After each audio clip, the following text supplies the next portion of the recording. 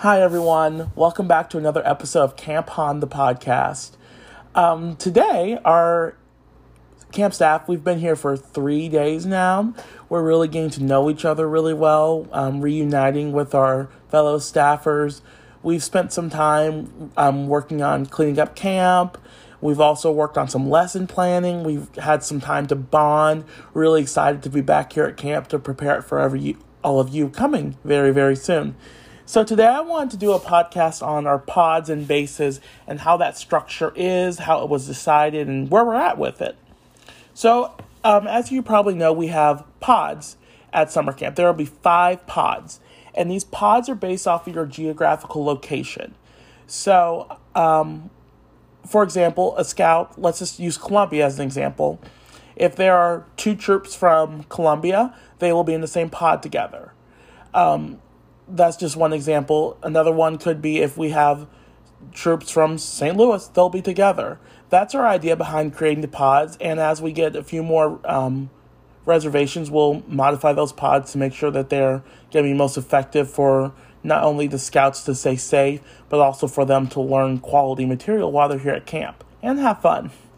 So the next thing I want to talk about is our bases. And we have 5 program bases. These 5 program bases have been made to accommodate scouts as a first-year camper, a second-year camper, third-year camper, and ultimately that older scout. Now, we are also giving the opportunity to add some new things to our schedule because we really want to accommodate everyone. And we're going to make sure our best to do that. So let's talk about our 5 program bases. We have the Invention Campus, which will house the Invention Lab, the Program Building, and the Metalworking Building. The next one is the Lakefront Aquatics Base, which is all of our boat craft and our fishing. Ooh, and jet skis. Can't forget about jet skis. The Outdoor Skills and Tower Base, which will have all of our outdoor skills merit badges and climbing merit badge. The 4th base is Show and Do. And Show and Do has picked up a few new merit badges you may remember from different areas. It still has Brownsea, and we'll have some handicraft available there. We are actually taking cooking and geocaching and animation and putting them into Show and Do base. And also rifle merit badge and specialty shooting sports. There's a lot going on in all these bases. And finally, our East Campus, which are all of our traditional program areas on the east side of camp near the entrance. This includes swimming at the pool, all of our ecology merit badges at Finland Shelter, and, of course, archery. So when we start looking at this, one thing we want to do is make sure we have manageable class sizes. And in the past, we've had some large class sizes, but we know that having smaller class sizes is the best choice for us this summer. So our class size max will be 12 on the regular class. There are a few classes that we actually have smaller class numbers. An example would be jet skis. Jet skis, we will only have 5 scouts in that class. Another example are shooting sports classes.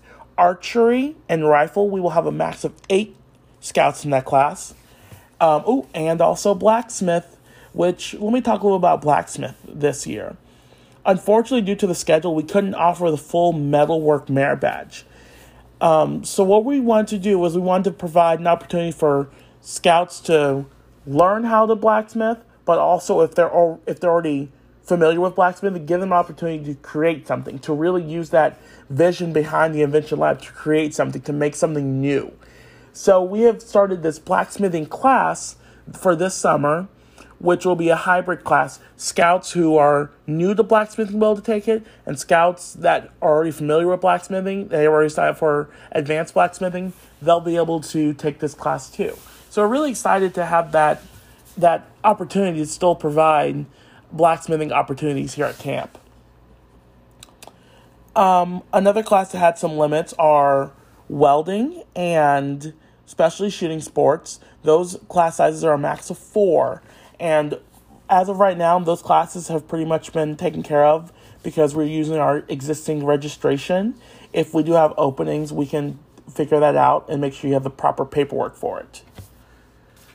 So the next thing I really want to talk about is our evening program and our camp-wide events. we won't have a camp-wide flag ceremony. And that's definitely hard on me because, those are things I look forward to, all of our camp-wide events, keen to have that fellowship. But we're still going to be able to have our fellowship time, but that's going to look different this summer. It's going to happen in our pods. So, in your pods, you will have daily flags, and you'll be able to use resources here on the podcast for that. Additionally, our campfire is going to look a little different. Our campfire is going to be on Monday and Tuesday evenings. And what we're going to do is our camp staff will travel around to the different pods, and we'll do some performances for you. Some may be good, some may make you laugh, some might make you cry because they're just that bad. But we're going to do our best to keep you entertained. Our Vespers will be held on Sunday evening in our campsites. We'll send campers out, our staffers to you to lead a Vesper service, which we're really excited to try something different. It's going to be really fun to do something different.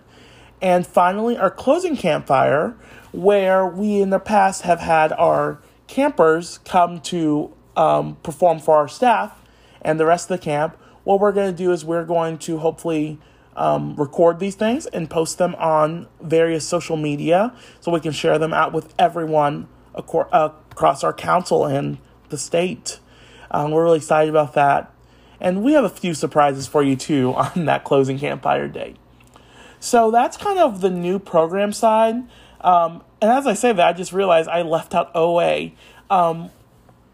We've been working with our OA people, and especially Paul, our OA coordinator, to figure out what our OA call-out will look like. It's going to look a little different. It will be held in the campsites, so you won't have to worry about going anywhere. We're really excited to provide this new opportunity for the call-out ceremony. So stay tuned for more information about that. So, I don't know if I have anything else to say. I probably talked too long already. So, have a wonderful day. I'll be back up here again later with some more information. Coming soon in a future podcast, you're going to get a deep dive into all of our program areas and hear all the things they are doing. Stay tuned and stay safe, everyone. Bye. Nathan? Nathan? Nathan?